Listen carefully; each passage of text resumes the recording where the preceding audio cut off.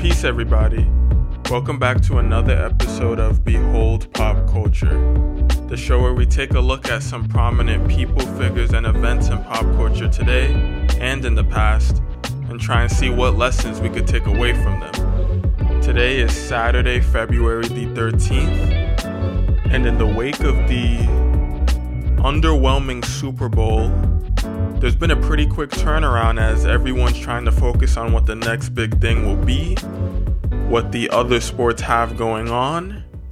The news stories seem to have came and went. We saw Tom Brady throw the championship trophy from one boat to another and seemed to be celebrating more than everyone else on his team, but more quickly than I've at least experienced, the entire Super Bowl story seemed to fade away. And I'll choose to credit that to the fact that the Super Bowl was relatively a blowout on the side of the winners, the Tampa Bay Buccaneers. But we could transition right into the fact that my prediction on the podcast that the Kansas City Chiefs led by Patrick Mahomes would win in a confident fashion was quickly proven to be incorrect, as Tom Brady and the Tampa Bay Buccaneers came out striking, scoring a touchdown relatively early into the game, and the real MVP, in my opinion, of the entire Super Bowl should have been given to the Tampa Bay Buccaneers defense, as they, for all intents and purposes, completely shut down the Kansas City offense. They could barely move the ball. The pressure was coming in so hot that Patrick Mahomes was running for his life the entire night. He didn't know what to do.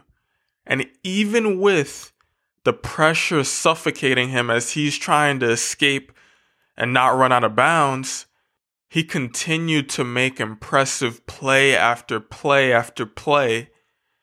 And some of that blame for sure has to fall on his receiving crew, as there were moments where he put the ball right where he needed to, and his receivers did not come through and make the catches that they would have needed to come back. So Tom Brady was able to run out the entire game and score relatively easily as the Kansas City defense seemed to be deflated, and it led them to a multi-touchdown victory.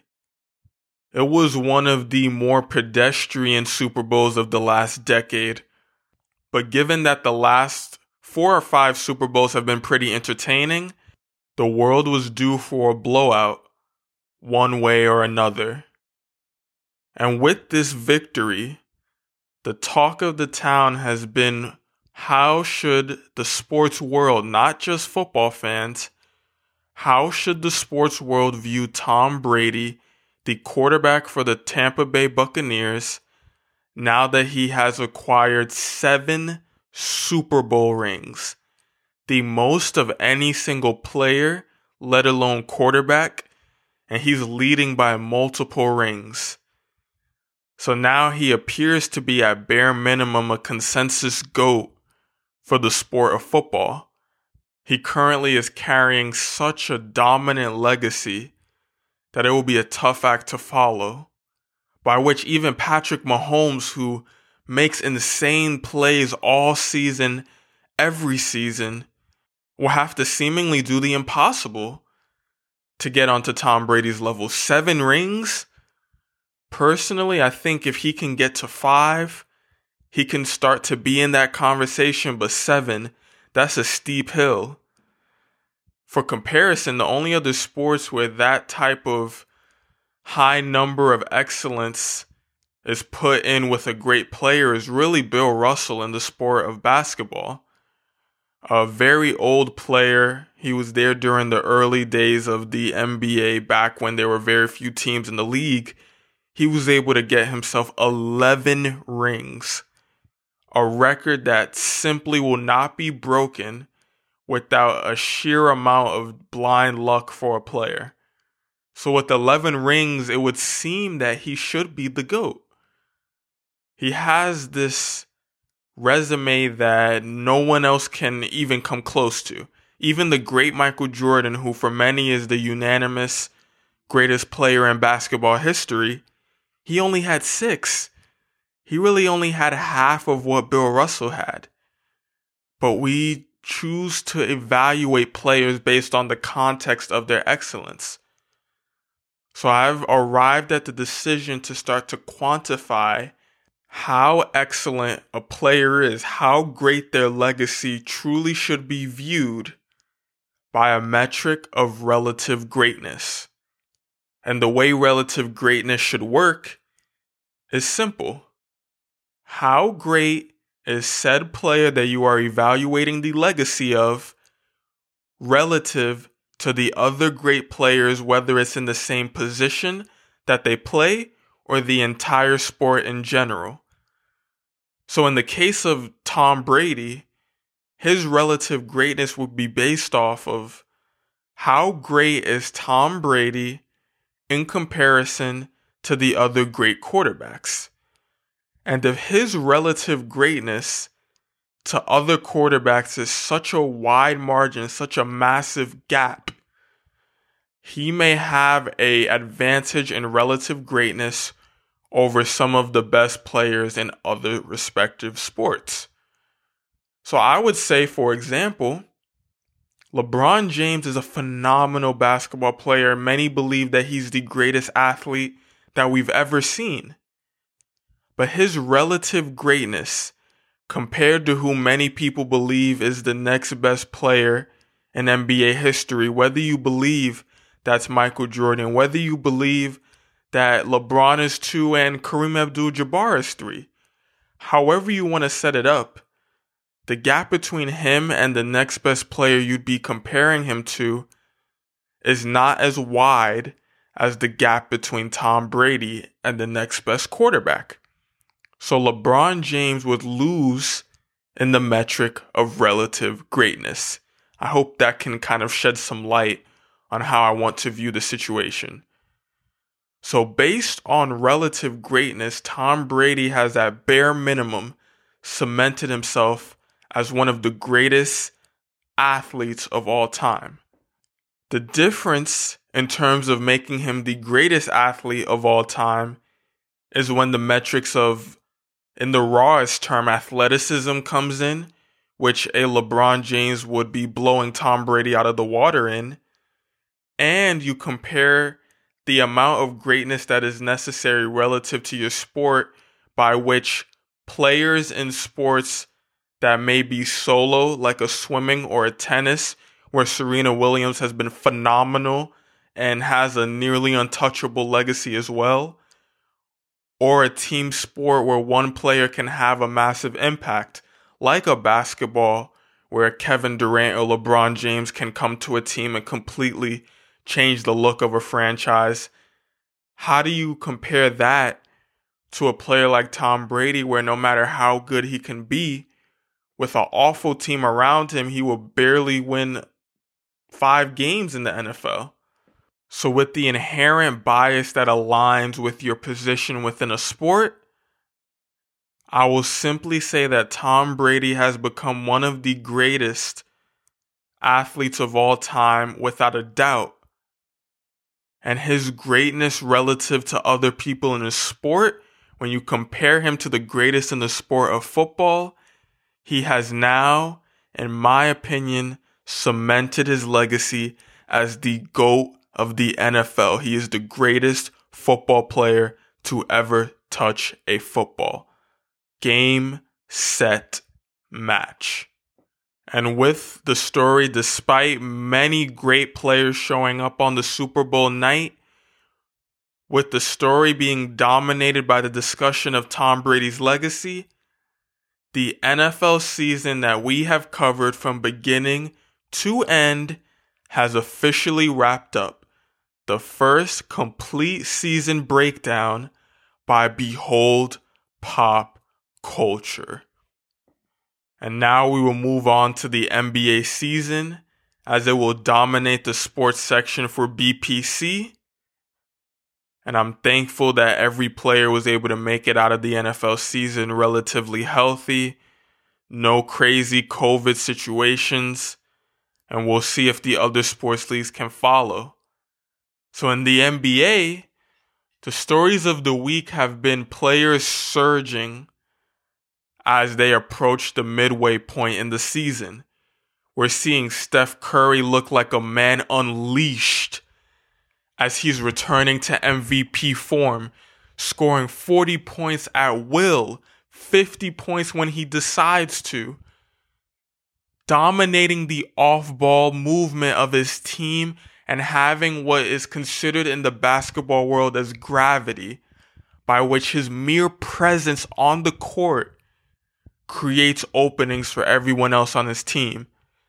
So while the Warriors are still far from a finals contender, they are performing way above their means, largely as a result of Steph Curry playing out of his mind. Likewise, there's been other players who have stepped up because the opportunity has presented itself.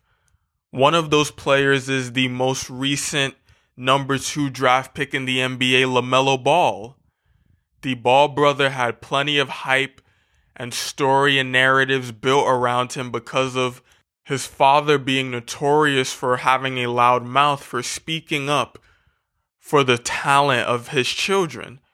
Lonzo Ball, the oldest of his children, coming out of high school first, coming out of college, and having all of this built up hype by his father, and being a relatively decent player in the NBA, but far from the legacy, from the expectations that were put on him to be the next Magic Johnson, quite frankly. So his little brother, who had withdrawn from high school to train in order to become a great basketball player, became somewhat of a beneficiary of that situation. As the general hype on the Ball brother family died down, but people still believed in the talent of LaMelo Ball. So he would come into this season with much more freedom. He had the freedom to develop as a player, the freedom to be in a smaller market team and understand how the game is played at the highest level. And now LaMelo Ball is being presented the opportunity to start for his team, and he's been taking advantage of it. He already set the record for most threes by a Charlotte Hornet rookie. He scored 30 points in a game. His three-point shooting is looking much more efficient than his brother's was when he first came into the league. So now LaMelo Ball will be able to continue throughout the season and make his case for Rookie of the Year. And likewise, another player who seemed to have been sent out to die in the lost land of the Detroit Pistons that are trying to figure out what their next moves as a franchise are, Derrick Rose has arrived in New York. And with barely any training, barely enough time to get fully adjusted to the game plan for the New York Knicks, Derrick Rose has came in and scored 14 points in each of his first 3 games, but an efficient 14 points. He's been dishing out the ball. He's been moving very well on the court, very fluidly. And most importantly, he stepped into the mature role of being a mentor for the younger players on the team. So now Immanuel Quickley, who's becoming somewhat of his own New York phenom, is getting the mentorship of a former NBA MVP, a former all-time finisher, a former all-time athlete at the position.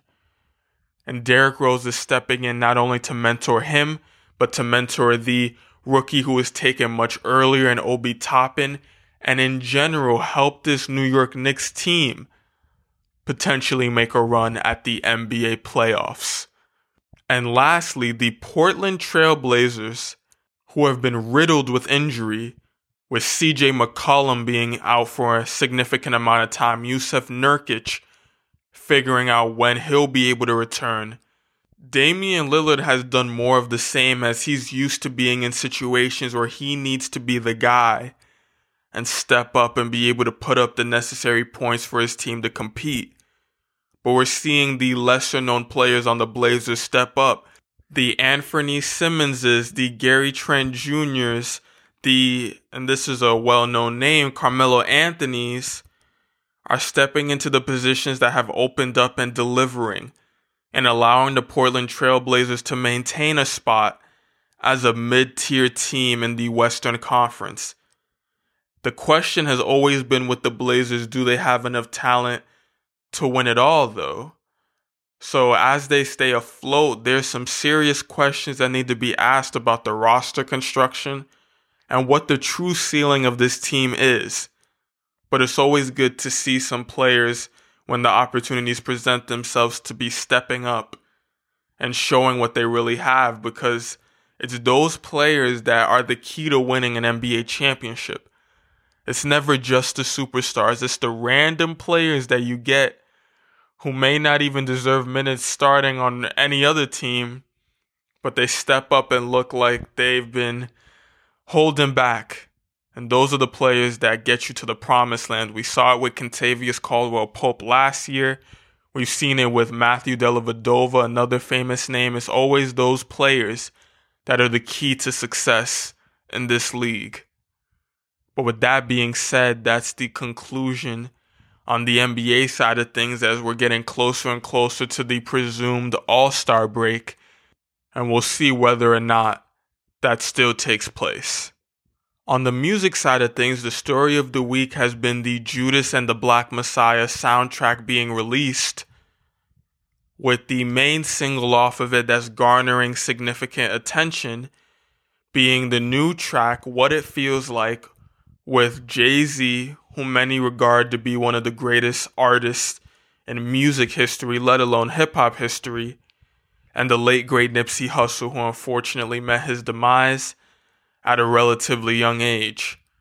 And they both deliver some lyrical excellence on this track, on a very smooth beat that seemed to match the activist energy that was put into the movie. Now, I haven't seen the movie myself yet, but they seem to embody what I envisioned after seeing the trailer for this film. So everyone's talking about how Jay-Z is 50 plus years old, still having better lyricism than most of the artists out today. But for me, the real story is just the fact that Jay-Z is still a relevant artist. He is the oldest relevant artist in hip-hop. And there's something to be said about that, because this generation has been known to gravitate more towards the younger artists, the newer artists. And it's always nice to see the older guys getting the attention they deserve, the respect they deserve, whether it's a Jay-Z, a Nas, all of the legends who deserve their respect for paving the path for what is today the biggest genre of music. The industry on a whole has been holding tight to their streaming numbers and somewhat relying on these moments that take place where artists are emerging in the news, because as the performances are still shut down due to the restrictions, a lot of these artists' entire sustenance is reliant on them being able to make records that can still play in people's homes now. So the slower delivery, the songs that make you think, have been rising back into prominence, and it's good to see Jay-Z still be able to deliver some more mature bars, and of course Nipsey Hussle continue to have his legacy being spoken about. And with that captivating the music industry for the week, there still is an APB out for Drake's new album, Certified Lover Boy. He made an appearance during the Super Bowl as Drake from State Farm, if you're familiar with the now pretty well-known face of Jake from State Farm. Drake seems to be doing everything other than releasing the album, but that's just the media spin on things. I'm sure that he's tightening each and every piece of it to ensure that the album is perfect, because he knows that there's thousands of people waiting for it to drop. And as he's done before, I wouldn't be surprised if it's a, hey everyone, this album is dropping tomorrow, be ready. And with his level of significance in the culture, the entire music industry would shift in a moment's notice. But as they figure out their own issues, that they're dealing with figuring out when is the right moment to drop, the film industry has been secretly thriving. Though the movies themselves have not been able to accrue the predicted profits that they had anticipated, they are still maintaining their relevance. So the question is no longer, will movies still be a desirable thing? It's just about figuring out what the delivery will be. And we're now seeing that the show that's been taking over many people's timelines, WandaVision, has mastered the art of this. WandaVision is leading a resurgence, particularly among the younger audiences, where they've now gotten the Marvel fans, the WandaVision fans, to be waiting on their heels for each new episode every Friday. So after giving the precautionary message last podcast, I can now dive all the way in. So as I go in, I have to say, spoiler alert here, but in the new episode of WandaVision, we get more perspective on what seems to be taking place. The cameo from Quicksilver seemed to be not much more than more stress on Wanda as she's navigating this play world, this imaginary world where everything is being controlled. And while she's trying to make everything make sense to her, while she's trying to live a semi-normal life, Vision inches closer and closer to figuring out the truth. So in this episode, he reaches all the way to the end of the apparently hexagonal dome and is almost about to escape. But he's caught by his presumed children, and Wanda displays this power of hers as she, at a moment's notice, seemingly doubles the size of the dome, absorbing everyone around and immediately transferring them into the desired version that she has, whether that's a sword agent being a clown, a dog being a toy, whatever you want to call it. She just showed the magnitude of her ability. And while I thought that this episode would be the one with answers, it just left me with more questions. Is this world entirely Wanda's creation? Because if that's the case, she should have full control over Vision seemingly being defiant. If she had total control, she should have been able to nip that in the bud and just immediately stop him from having those thoughts, but that doesn't seem the case. In addition, is Vision even alive? Because they still haven't showed how he would have acquired the Mind Stone, but he's displaying all the powers of the old Vision just without the memories. He's able to snap people out of Wanda's control. He's able to fly. He's able to change his appearance. It's very confusing. Is Quicksilver even a real thing? Is he there? Are the people in the world really there? Because Vision should be dead. Quicksilver should be dead. So are they true physical manifestations? Or is someone bringing people back to life? If it was just Wanda playing with them like dolls, I don't think Vision would have been able to go that far as to almost break out of the dome. And if Quicksilver and Vision had manufactured appearances, I don't think they would appear the way they look to the regular people. So this question just left me with more and more thoughts on it. And it really made me arrive at the main point that should be taken away from this, which is Wanda was doing absolutely nothing while the world was crumbling in the Avengers movies.